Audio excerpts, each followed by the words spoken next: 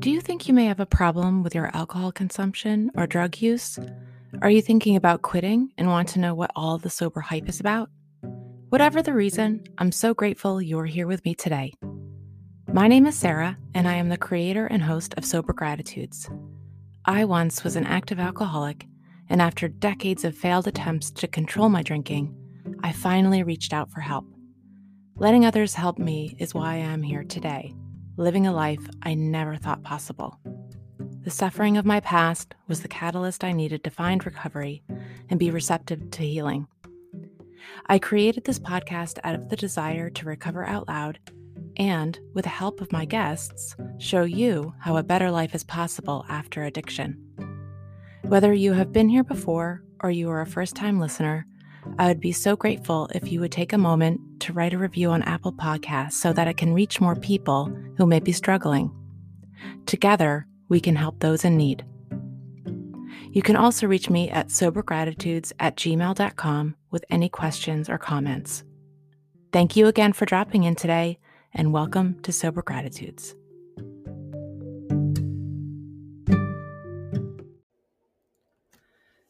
Sober Gratitudes is a podcast dedicated to spreading the hope in recovery from addiction. It is an inclusive show that does not promote or represent any recovery program. When my guests and I discuss what keeps us sober, we are referring to our own unique experiences. Our goal is to encourage and give hope to those who are struggling and need support.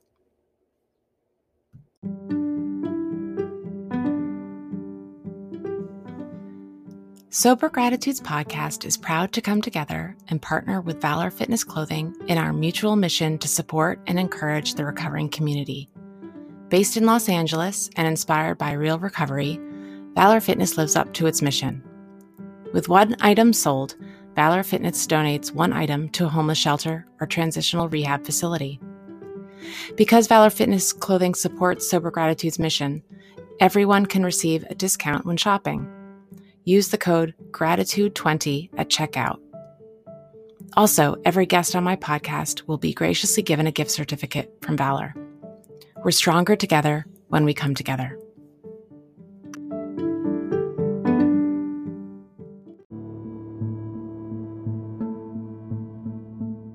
She said, we don't have any beds for you at the Women's Addiction Treatment Center, so you're going to have to go to prison. And I could not believe those words, so I go to jail and I'm so sick. And so my first day of sobriety was 4th of July. That's my sobriety date, 4th of July, 2015.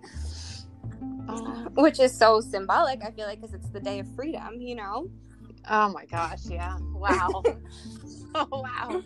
And so did you detox in prison? Oh, yeah. And I did not have any meds. Oh my God, that must have been hell. Yeah, it was not pretty. It's definitely not comfortable in prison. There's nothing comfortable about it. They're not nice to you. I was puking all the time. I was getting yelled at for throwing up. I did not eat anything, because anything that I would put near my mouth, I would just throw back up and then I would get yelled at. So I lost a ton of weight in there. I remember I just smelled so bad because they don't have real deodorant in there, and I was sweating all of everything out. And it was just so miserable. And I didn't know when I was getting out because I didn't know when they would have beds available for me. I didn't sleep a wink, and I'm so grateful that I remember this so vividly, because I never ever ever want to feel that way again, and I never have to. That's the amazing part,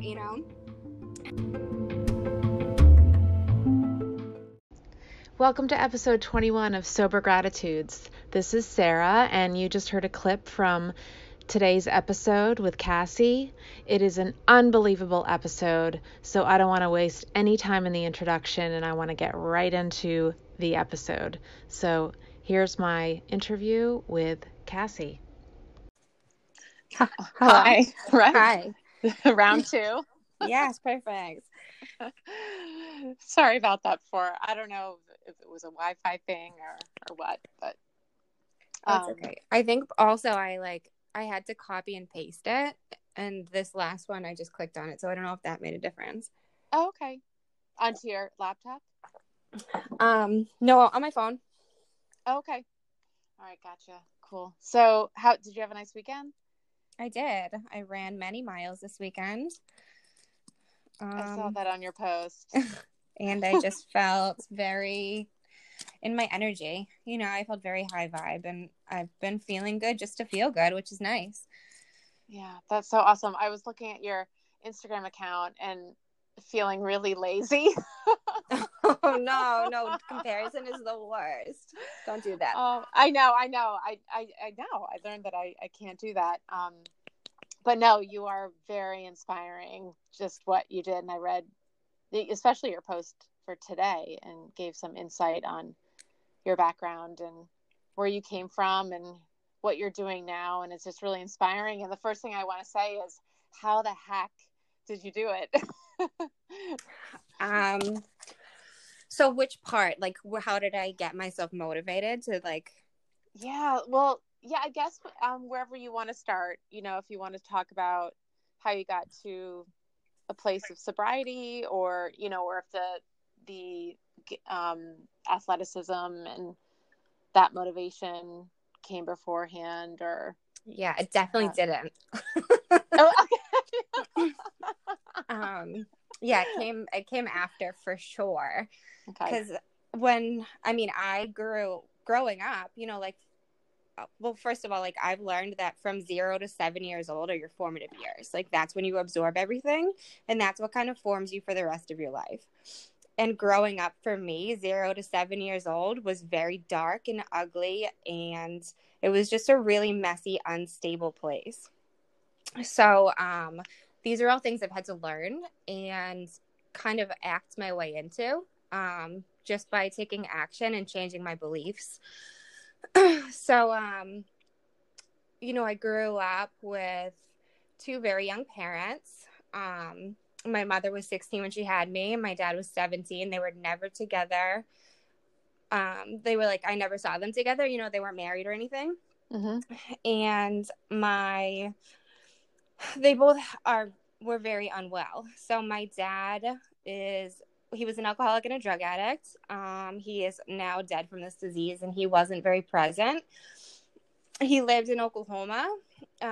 He basically, like, I like to say, he lived up here long enough to get my mom pregnant and then meet my stepmother, who's an angel, by the way, and moved to Oklahoma. So I think when I was 2, he lived down there, and, like, that's all that I remember. And then my mom she has borderline personality disorder, which is, it almost seems like she's bipolar, but she lacks the ability to be empathetic and compassionate, and she's just wired differently, you know. So it's very much a victim role, and basically, like, I had to be her savior from, like, a very young age. And you know, I grew up watching her in and out of abusive relationships. But when I was in first grade, I went to 13 different schools. Just in first grade? Just in first grade, yeah. I went to school in Oklahoma, Kansas. Up here, we had to move to 2 different battered women shelters. So we lived, and you're only allowed to stay there for a certain amount of time. So yeah, it was just very unstable, and it was very rocky. You have a lot of memories of that time? I have enough memories. There's definitely periods that are kind of blocked out, you know, which I've learned is pretty common if you have trauma when you're young. Mm-hmm. You know, so sorry, I'm trying to get back into where I was. Oh, no, I'm sorry. Yeah, you were talking about how in first grade you moved around a lot.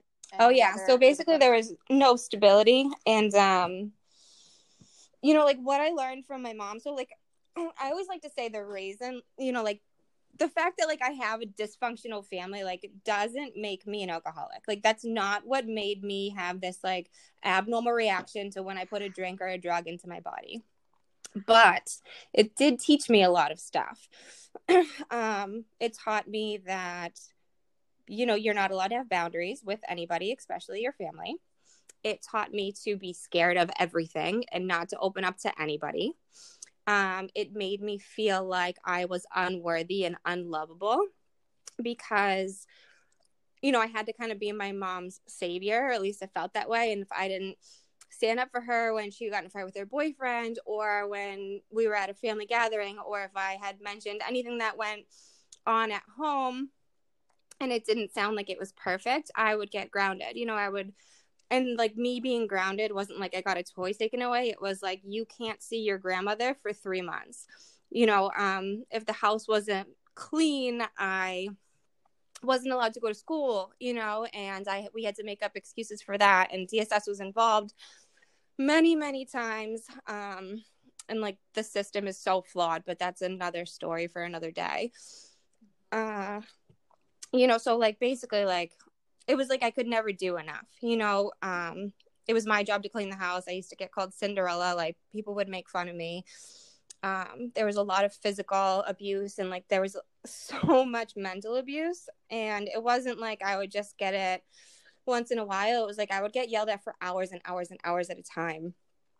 And whenever my mother would see, you know, something kind of hurt me, like that would be like her going for the jugular, like, oh, that's the spot that really gets her, so I'm gonna go in and really rip it apart, you know. So I learned how to really put up a wall, you know, like I didn't want people to see my emotions, because if I became vulnerable and emotional, I was gonna get hurt. And you know, I had to really like mask everything out, and I couldn't talk about it to anybody, so I just became like a shell, you know. I kind of learned how to put up a wall, but like make it seem like things were okay in a way.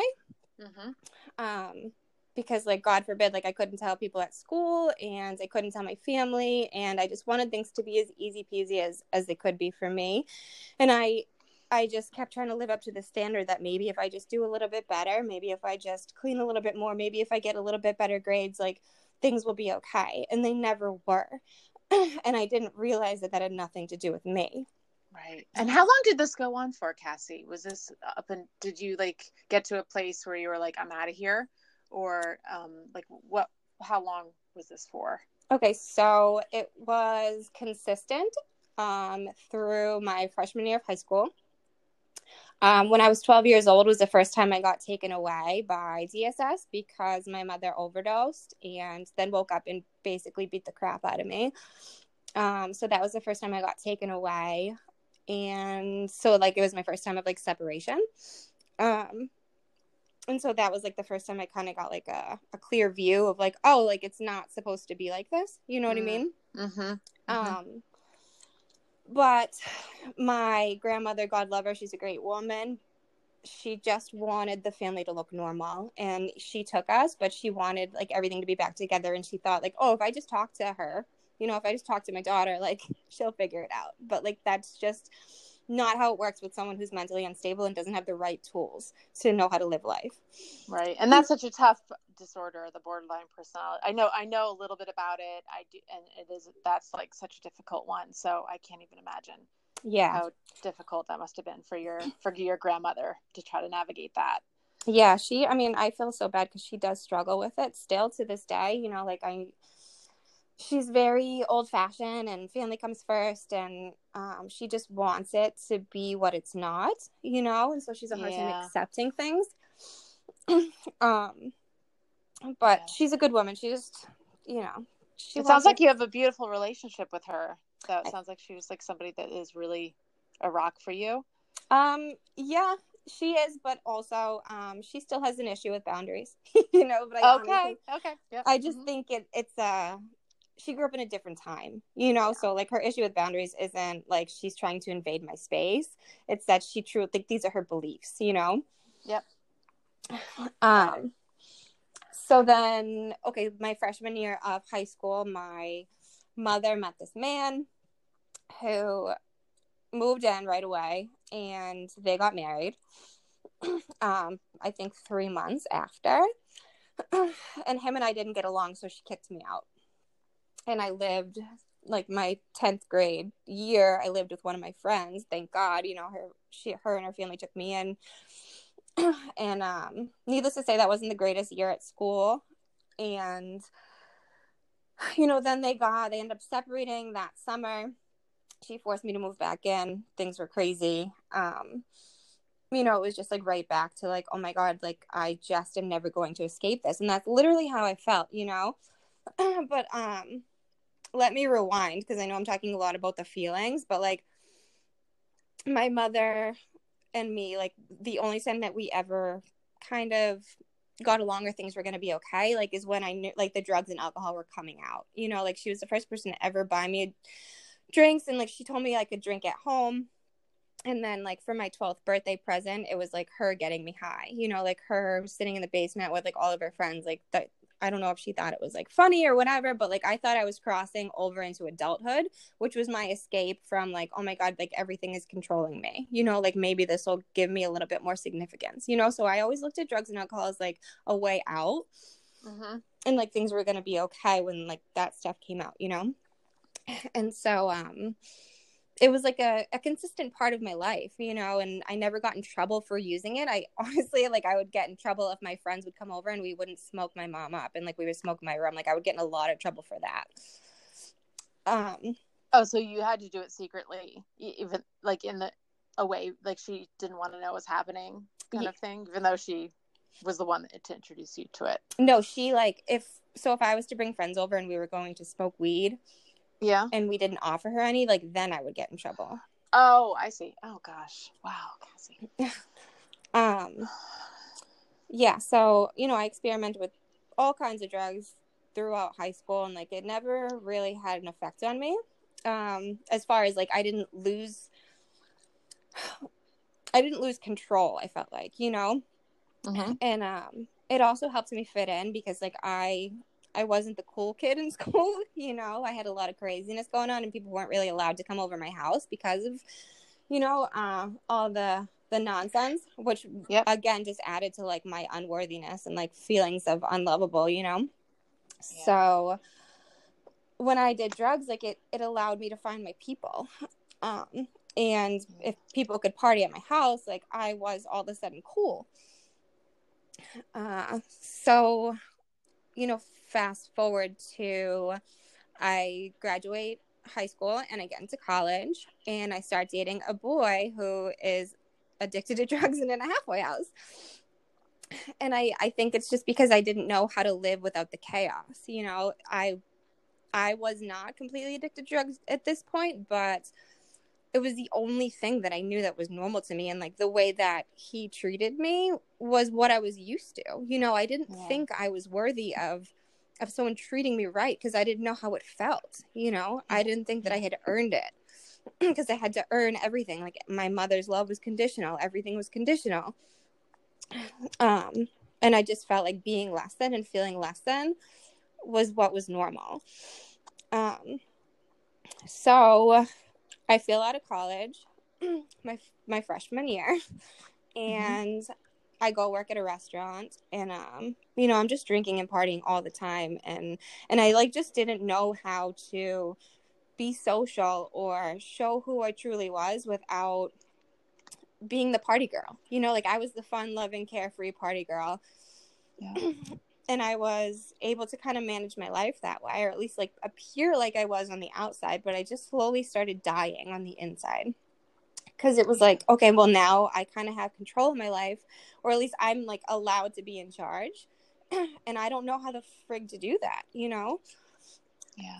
And so my bright idea is, you know what, Cassie, like alcohol is really it's making you do crazy things, and like you're acting crazy when you're on it, and like you're waking up and like after blacking out, not knowing what happened. So you should just do drugs because you have more control over yourself when you do drugs. You kind of know what's going on. That was like my bright idea. And so I started to, you know, do opiates, and it was like a crazy time back then where it was just like very readily available. You know, people were going to Florida and getting pain scripts, and And, you know, like I happened to become friends with all of them because I felt like, you know, friendships weren't anything unless you could get something out of it, and like someone could get something out of me.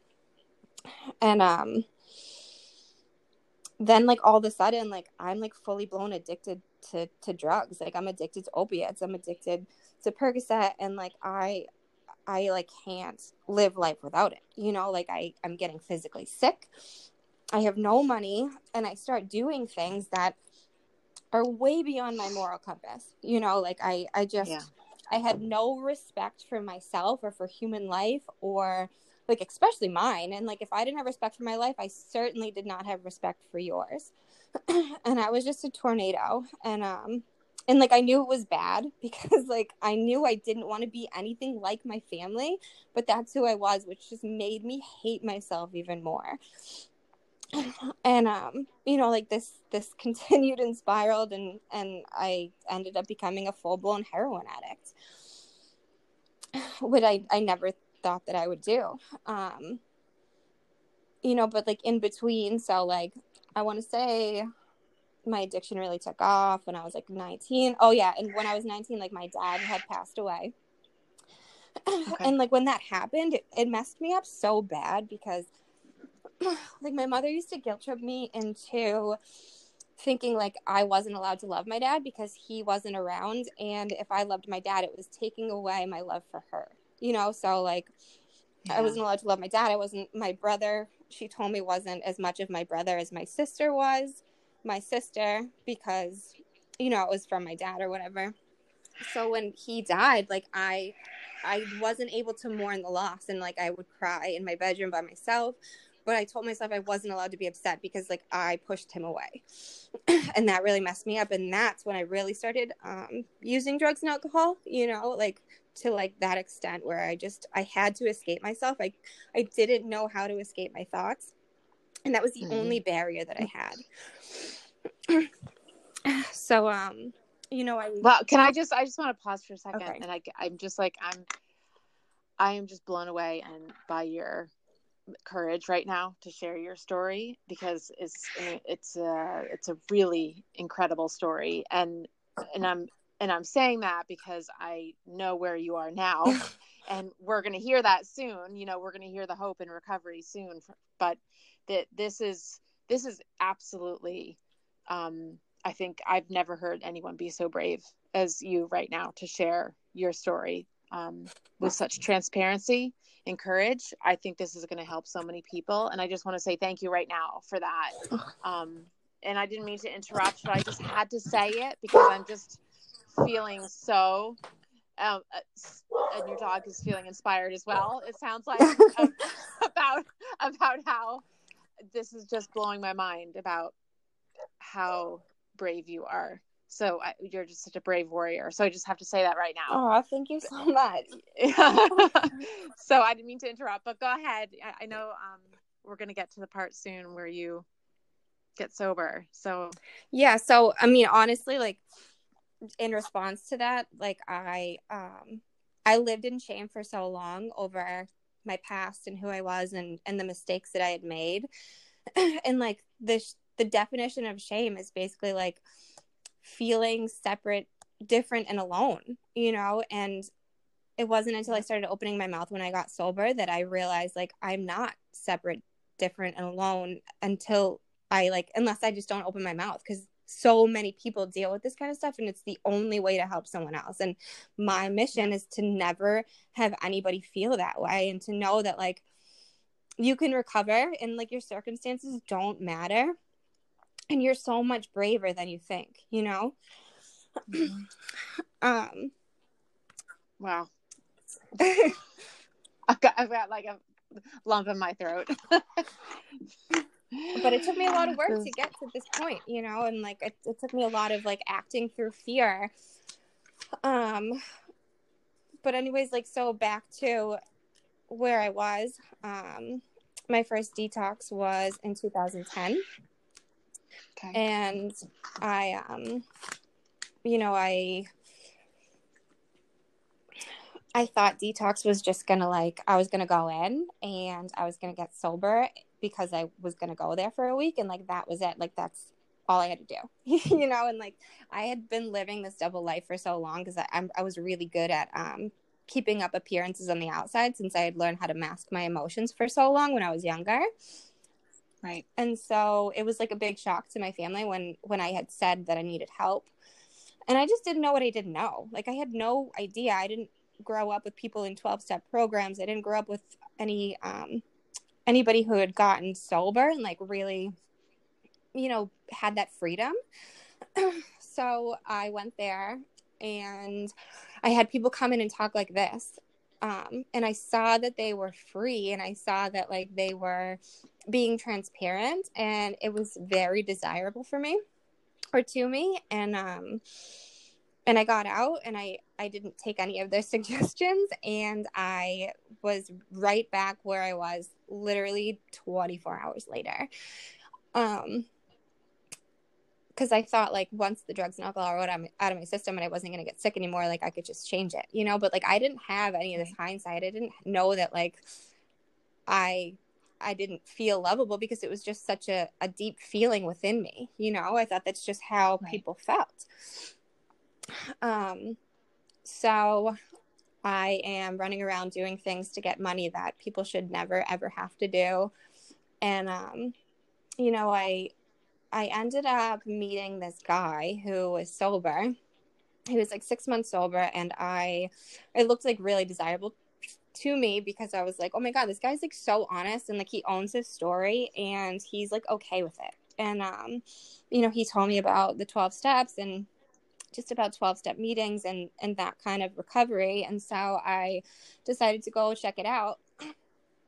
And, I got involved, but like I didn't know how to get off the drugs, and I didn't know how to let people know like I was in pain and I was suffering and I needed help. I just thought like, if I watch what they do, then I can act like they act, and then I will be accepted.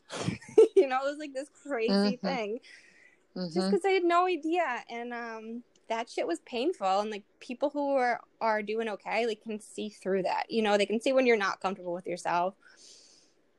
And you can't really put on a game face for too long because if they get to know you too close, like they're going to see like you're in pain and you're standing in your own way.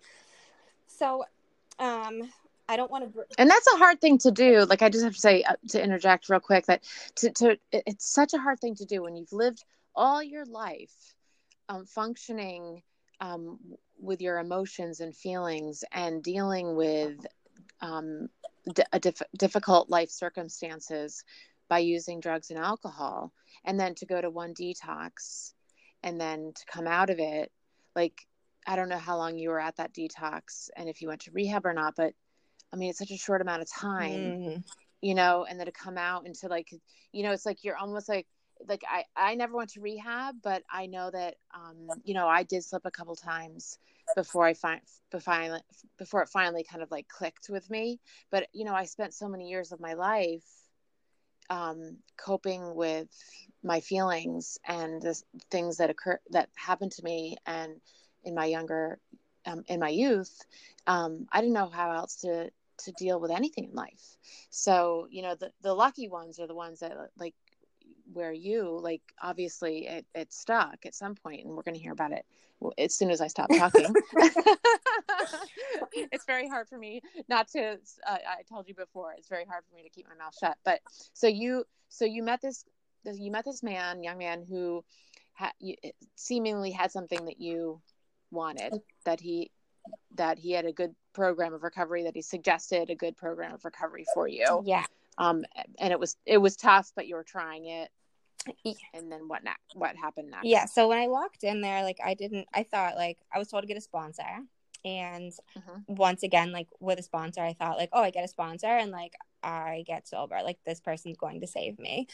But it turns out you have to do a whole lot of work. You have to do a lot of inner work. And I was not like, I didn't even know myself enough to get to know myself. Never mind, like, let you get to know me, like I had protected myself for so long that I seriously did not know how to let those walls down.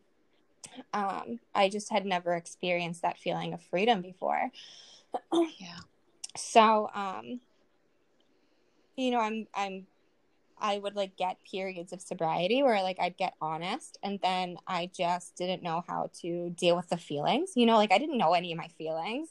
Like, I went to a meeting one time, and there was a sign that said shake hands with your feelings, and I was like, oh my god, that is the best sign I've ever seen, because I had no idea. I knew sadness, I knew depression, and I knew anger, and I knew like unworthiness, and that was it, you know.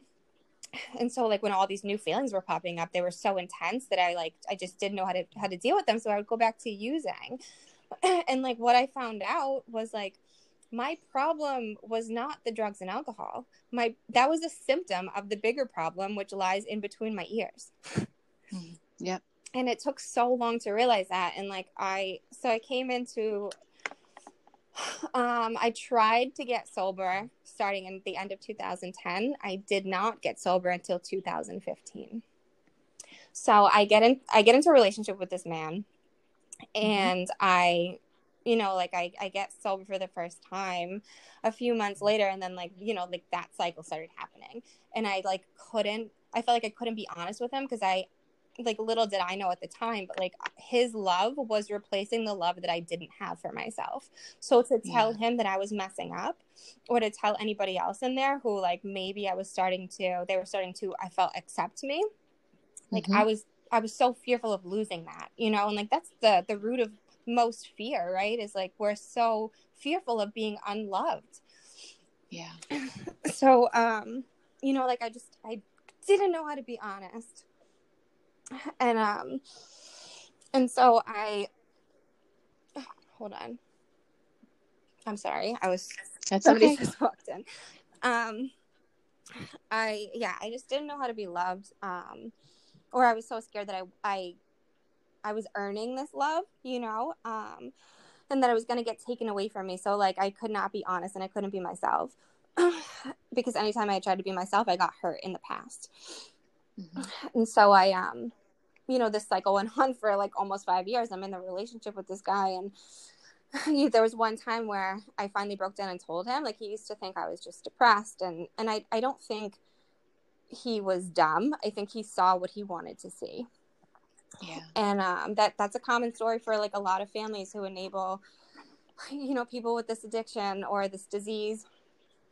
And it's hard. It's really fucking hard, because you love people and you want to see the best for them, but like there's a fine line between enabling and like loving someone in order to help them get better. Yeah. So the beginning of 2015, like he finds out again that I'm using drugs. I don't bring it to him. He finds my drugs, and we break up. Mind you, at this point, like we're living in a house, like I think from the outside, like everything looks good. I'm thinking like people want to like have my life, you know, and like that's what matters, is like what other people think. Because I placed my validation and like my self-worth on like what other people thought of me. So, you know, we break up, I move out, and I am off and running, because there is no reason, like now that love is taken away, that like was replacing the love that I didn't have for myself, there's no reason for me to want to continue to live. I felt so alone, and just so, there was no hope. I was completely hopeless and like in the black, that I was just, you know, I was shooting any kind of drug that would come my way, because I was just hoping and praying that like I would get the bad batch, that I would like not wake up, that something would just put me out of my misery, because I was too fucking scared to do it myself. Excuse my language. That's okay. No problem.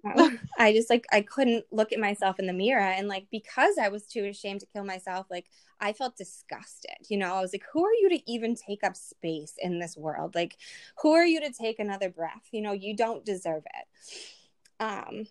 And you know, that lasted for longer than it should have. Like, it lasted from like this really, really, really dark period, lasted from January to July. And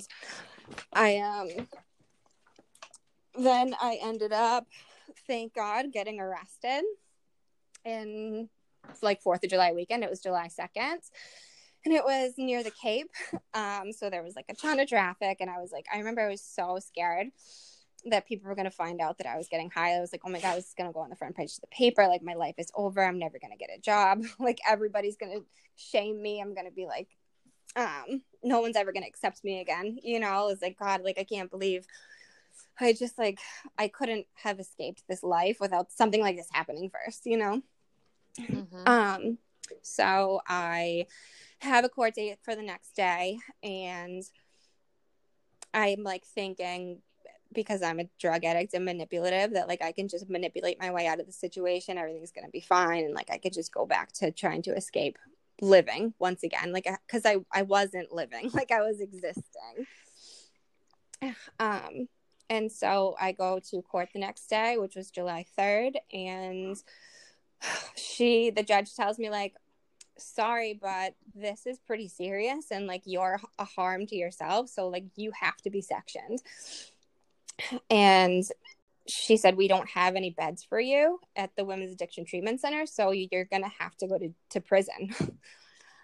And I like could not believe those words, you know? So I go to jail, and I'm so sick. And so like my first day of sobriety was 4th of July. That's my sobriety date, 4th of July, 2015. Which is so symbolic, I feel like, because it's the day of freedom, you know? Oh my gosh, yeah. Wow. Oh, wow. And so did you detox in prison? Oh, yeah. And I did not have any meds. Oh my God, that must have been hell. Yeah, it was not pretty. You know, it's definitely not comfortable in prison.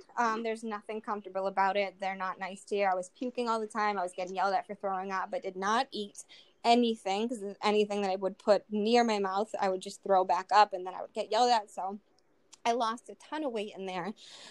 I remember like I just smelled so bad because they don't have real deodorant in there, and I was sweating all of like everything out. And it was just so miserable. And I didn't know when I was getting out, because I didn't know when they would have beds available for me. I didn't sleep a wink, and like I'm so grateful that I remember this so vividly, because I never ever want to feel that way again. And I never have to. Like, that's the amazing part, you know? So I go, like, after a week, they tell me that they have a bed for me.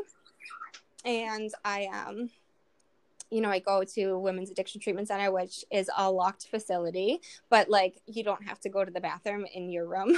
You know, like they have like real blankets and actual pillows. And, you know, that you have like, you're in a facility where like you can get treated. And mind you, like when I'm in jail, I'm like in the awaiting trial section, because they didn't have anywhere else to put you. So like I'm in there with like people who murdered their father, and like I was just like, oh my God, yeah, I was just crazy. I was like, how the fuck did I even get here? Like, what happened? Like, what? Like, how did this even happen? How long were you in prison for? Only a week. Oh, okay, so that's good. They got the.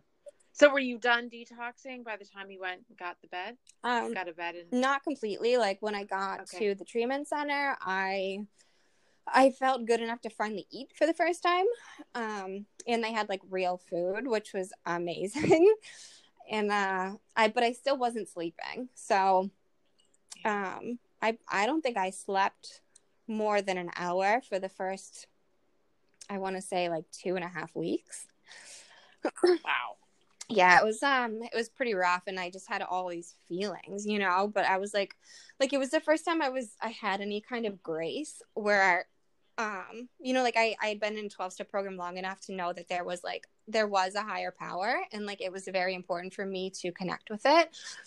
Yeah. And I had an aversion to organized religion, but like what I learned in there was like, I can have my own beliefs, and like I do believe in a power greater than myself, and like I choose to call it like the universe, and sometimes the creator, and so I do call it God, just to kind of relate to people, you know. But like when I see it as my version, it's like the universal spirit. And I love that. I'm sorry, I love that, because that's what works for me, and like that is honestly what's gotten me through everything today.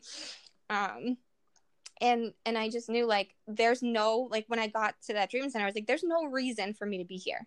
There's no reason why I shouldn't have been raped, killed, beaten, overdosed, like something crazy have happened to me. You know, I was like, there's like a bigger purpose for me, and like I need to figure it out. And I didn't have that much gusto when I came to this realization, but I just knew finally that I didn't know. You know, like I didn't know how to stay sober. I didn't know how to take care of myself, and like I needed to ask for help. And that's one of the biggest things that I learned when I was in that 12-step program before. I was like, I needed to ask for help. And I just didn't know how to do it, because like anytime I asked for help before, it got like, I don't know, used against me. You know, there was always conditional.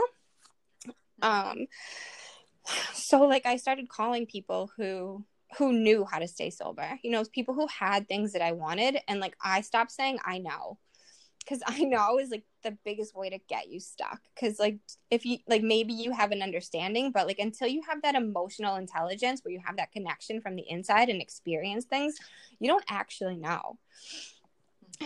And you know, I called my old sponsor and I said, like, listen, I need your help, and I'm willing to do whatever it takes in order to get it, because I lost everything I was scared to lose before, and I'm still here, and like I cannot live like this anymore. And she's still my sponsor today, and like she's honestly the most amazing human being I've ever met in my life. Oh. And so, you know, like I just started calling people who I thought would show up for me, and like they did. Like those are the people who showed up for me. Those are the people who dropped stuff off for me. Those are the people who picked me up and like brought me to places when I didn't know what to do with myself. And I chose from that treatment center to go to a halfway house, and from a halfway house to go to a sober house. And you know, like I'd lost my license. Obviously I was unemployable. My credit score was like negative. It was like 400. Like I was just like, I really thought I was never going to be able to like live life or get a job or a house or anything, you know? Mm-hmm. And so I just decided to take it one step at a time, and decided to bring gratitude into my life, and just started to get grateful for the small things, you know? And that's still a practice that I use today that honestly saves my life. But you know, like I went and I worked diligently through the 12 steps, and that was like the foundation for my building my life. And it was a lot of work, but I got to see how my part in everything, I guess, you know, like I got to see how I played a part in everything, and how my actions and words and decisions affected everything and affected relationships. And I got to stop playing the victim and pointing fingers, and taking responsibility. I got to own my story, you know, and like owning my story is the most powerful thing that I've ever been able to do, because I ran from it for so long. And you can't run from your past. Like your past is part of you, and it makes you everything that you are today. And I'm so grateful for everything that's happened to me, because it gives me a power to be able to help other people who are dealing with the same kind of stuff. And because I own my story, like I connect with more people than just people who suffer from addiction. You know, I connect to more people who like have a history of family abuse, or who don't feel worthy or loved, or just don't feel like they're good enough, you know, and it's such a common theme in life. So like, honestly, once I was like a year and a half sober, and, you know, I started to feel okay about myself. Like I got a job, like a month and a half after I got sober. And like, I still work part-time for that company now, obviously not during all this, but like, right. I'm a very valued employee. And I also like, I got my license back, and I had to go to classes for 6 months, but that was like the first thing that I was like, I showed up to every single class, and I was on time, and like I proved to myself that like I could do that, because like in high school I was late, I think like 120 days out of my junior year, and like, you know, like I would get attendance failures, and like I just never thought that I was able to do that kind of stuff. And so I got to prove to myself like, oh, I'm capable, like I can do these kinds of things. And like those beginning steps were so important for me. And then like when I went through the 12 steps, it was so much work. And so like there was so much that was revealed to me, and I got to develop this relationship with a higher power, and I got to make amends to people that I had wronged. And like in the amends process, like what I had to realize was it's not about if people forgave me. It was about committing to not making those same actions in the future, to changing who I was, to changing my whole character. And that was like so important for me, because I realized like, okay, like I'm making this commitment, so I'm running as far away from this old person as I can, you know, like I'm changing everything from the inside to make sure I don't make these same mistakes again. And so I, you know, like once I started getting things back, like thank God it came slowly, because I think if it just came quickly and I didn't have to work for any of it, none of it would mean anything. And when I was able to discipline myself enough to know like, oh, look, I can do a couple things. I started to be like, what else can I do? You know, like what else can I do when I start to believe in myself?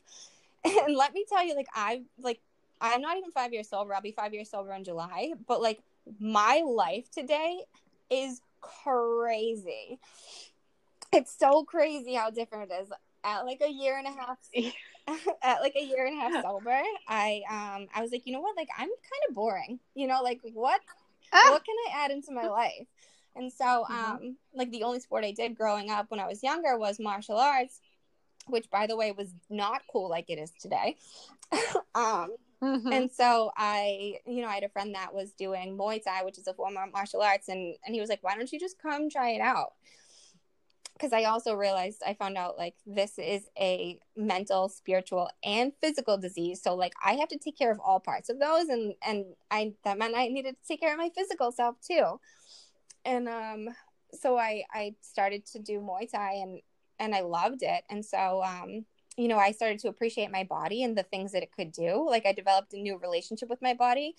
I used to think that my self-worth was like I got it from how other people viewed me from the outside, how I was put together, like how guys liked me, you know, and I got to realize like my body is just this house that my consciousness lives in, and like I need to take care of it and treat it well, and like we work together, you know. So I've developed this whole new relationship with like my body, and I started working out to see what my body can do, not for what I can look like, you know.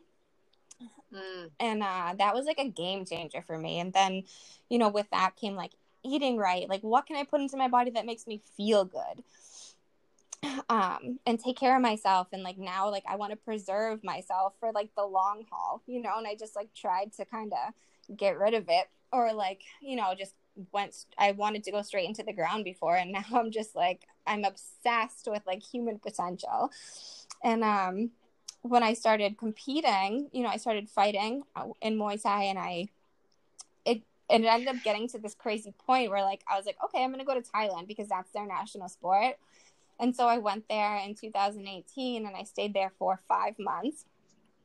I ended up getting a sponsorship through the gym that I was at, so they invited me to come back the end of 2019 to the beginning of this year, which I did as a sponsored fighter, where they paid for my training, my food, and my place to stay.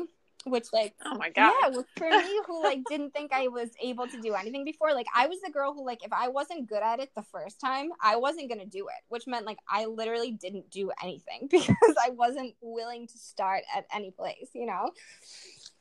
And you know, so I started to get addicted to like, well, what else can I like made a post about this today, but I was like, what else can I start to suck at so that I can get better? And then share my stories. Oh, now that makes sense. That I love that post, but I love that you're explaining it now. Go on. Yeah, because like everybody starts from square one, and like once I started to get a taste of like, well, I'm allowed to try new things. It was like my world got so big, and there were so many options. And you know, like I started running, and like I ran my first half marathon last year. And you know, now like yesterday I ran 9 miles, and like I was a girl who like I didn't think I could run 1 mile, you know. I couldn't run around the block, and like I had these beliefs. I would tell myself like, oh, you can't do that because you're not good enough. And now I'm like, well, how can I figure out how to do these things? And so like I went from having so many limiting beliefs to having like this undeniable, like unshakable belief in myself that I can literally do anything. And I always say like I truly think that like having my past and like like being a drug addict is my fucking superpower, because it's like it's my basis of like it's never going to feel that bad again, and if I can get through that and feel okay and be free because I can do all this work, I can literally do anything. And you know, because I made all those connections with so many people over the years, like it gave me like I had become this inspirational girl of like people thought my story was like really powerful, but I was like, that's not enough for me. Like I don't want to be the inspirational girl because that stuff doesn't last. I want to learn how to help people completely change from the inside and develop those beliefs in themselves too. So I went to school last year to become a life coach, and now I'm certified by the International Coaching Federation and in neuro-linguistic programming. And now I just started a life coaching business. My boyfriend and I bought a house last year that we're remodeling. Like it's our own house that we live in. Oh my gosh. And we get to like do what we want, you know? Like I'm running the Disney half marathon this summer, and like I just can't even believe how different my life is. And like I like to share my story because I was so hopeless, and like it's not like I'm this special like God-given, like I don't have these God-given talents or like natural abilities. Like I just work really hard at stuff, and I have a belief that anything is possible, and because of that it truly is. And I like to let people know like regular humans do amazing things. Like we are game changers, and like we're the only people standing in our way. And I get so excited about it, you know, because like the possibilities I can hear it. endless. Yeah, like I'm just so passionate about it. That's why I was like so excited to share my story. And I know I've talked for a long time, but I get really, really excited, you know. I love it. I love that you talked this whole time. I mean, I'm blown away and I'm speechless now at this point. But I rewind just a couple of sentences. You said regular people can do amazing things, you know. Amazing things. Yeah. Oh God, that gives me hope, because that gives me hope for myself, because I do feel pretty regular. But your story is unbelievable. It's like, and that's what's so incredible, and that's what's so fascinating to me about the program of recovery, where we get to really look at ourselves and we get to take action in changing ourselves and take responsibility for what we've done, and go through, burn through the fires of difficult, traumas of our past. Like when we do that, we transform into who we truly are meant to be. And you have done that like on steroids. And I don't mean to use that word like in a, like obviously you're not steroids, but like I'm just picturing right now your Instagram page. What is it? Can you tell the listeners where they can find you to go immediately and see what you do and how amazing your life is? It's Cass, period, Andra Lynn, so it would be Cassandra, but there's a period after the S's. Yeah, so it's just Cassandra Lynn with a period after the S's. Okay. And I will put it in the show notes, and I'll also talk about it before the episode. You have an incredible story. You are an inspiration, and I can't wait to see what you're going to do next with this life coach business. I might have to sign up. Yeah, I honestly, like, I'm so excited too, because, fear still runs it doesn't run the show, but it's present, and like it's present because that's just how our brains are wired. Like our brains are 2,000 years old, and we were wired to be scared of like saber-toothed tigers and stuff back in the day, but like because the world is safer, it looks for emotional fear now too. And so I was like so scared to put myself out there and to like transition my Instagram and whatever, but like the connections that I've made because I've walked through fear, just like when I walk through fear with everything else in my life, has always given me so much freedom and like called my tribe forward, and like those are the people that like give me the strength to like live life and be who I am and be unapologetically free and authentic and me. And that's really like the secret, is just to like accept yourself for who you are and like walk through the fear, because I know it sounds so cliche, but like honestly, everything is on the other side of fear. Mm-hmm. Oh my gosh, yes. This is incredible. And I just have to say before we wrap things up that I love how when you were talking about when you were really wanting to take care of your body and see what it could do because it's housing what I was hearing, housing like the insides, like your soul essentially, and that they work together. And what a sign of profound self-love and self-care. I mean that just takes the cake. I mean, you are really such an amazing example of somebody who was willing to do whatever it would take to be free of the chains of addiction and free of the past harms that were done onto you. Yeah. And the thing is, like, that's available for anybody, like, it's not just me who can do this stuff. Like, literally anybody can do it. And that's why it's so beautiful.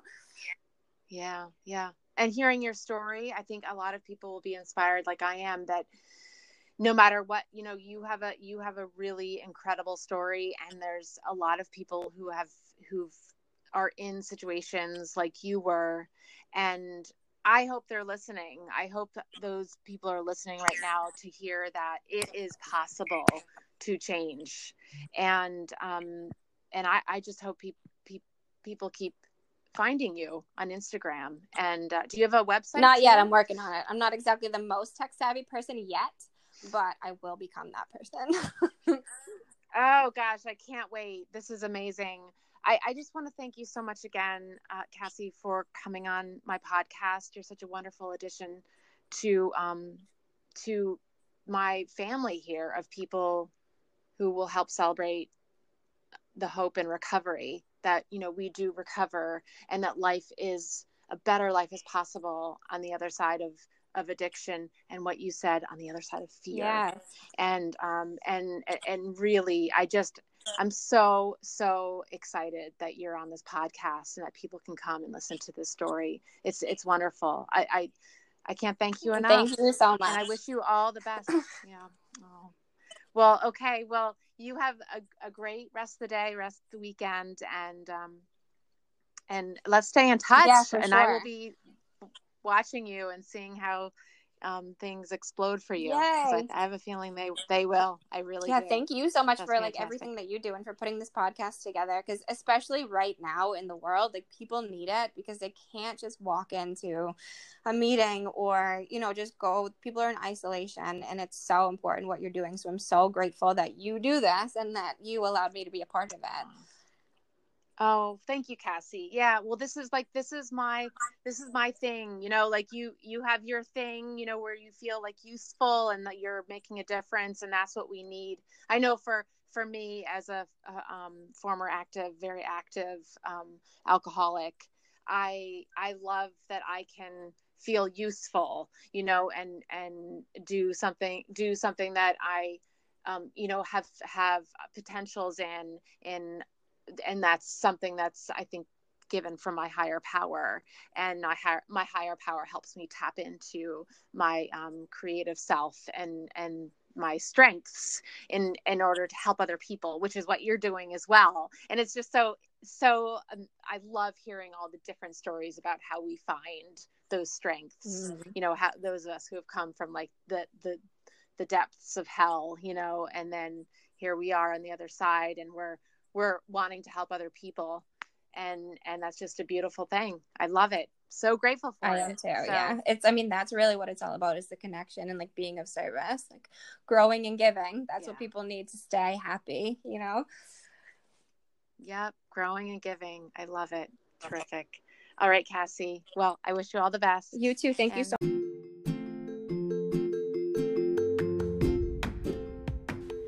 Well, that's a wrap on this episode. Thank you to my guest and all of you for listening. I hope what you heard inspires you to look for and recognize the gifts of sobriety. Sober Gratitudes, a podcast dedicated to delivering messages of hope through true stories of recovery. A sober life is possible if you truly want it.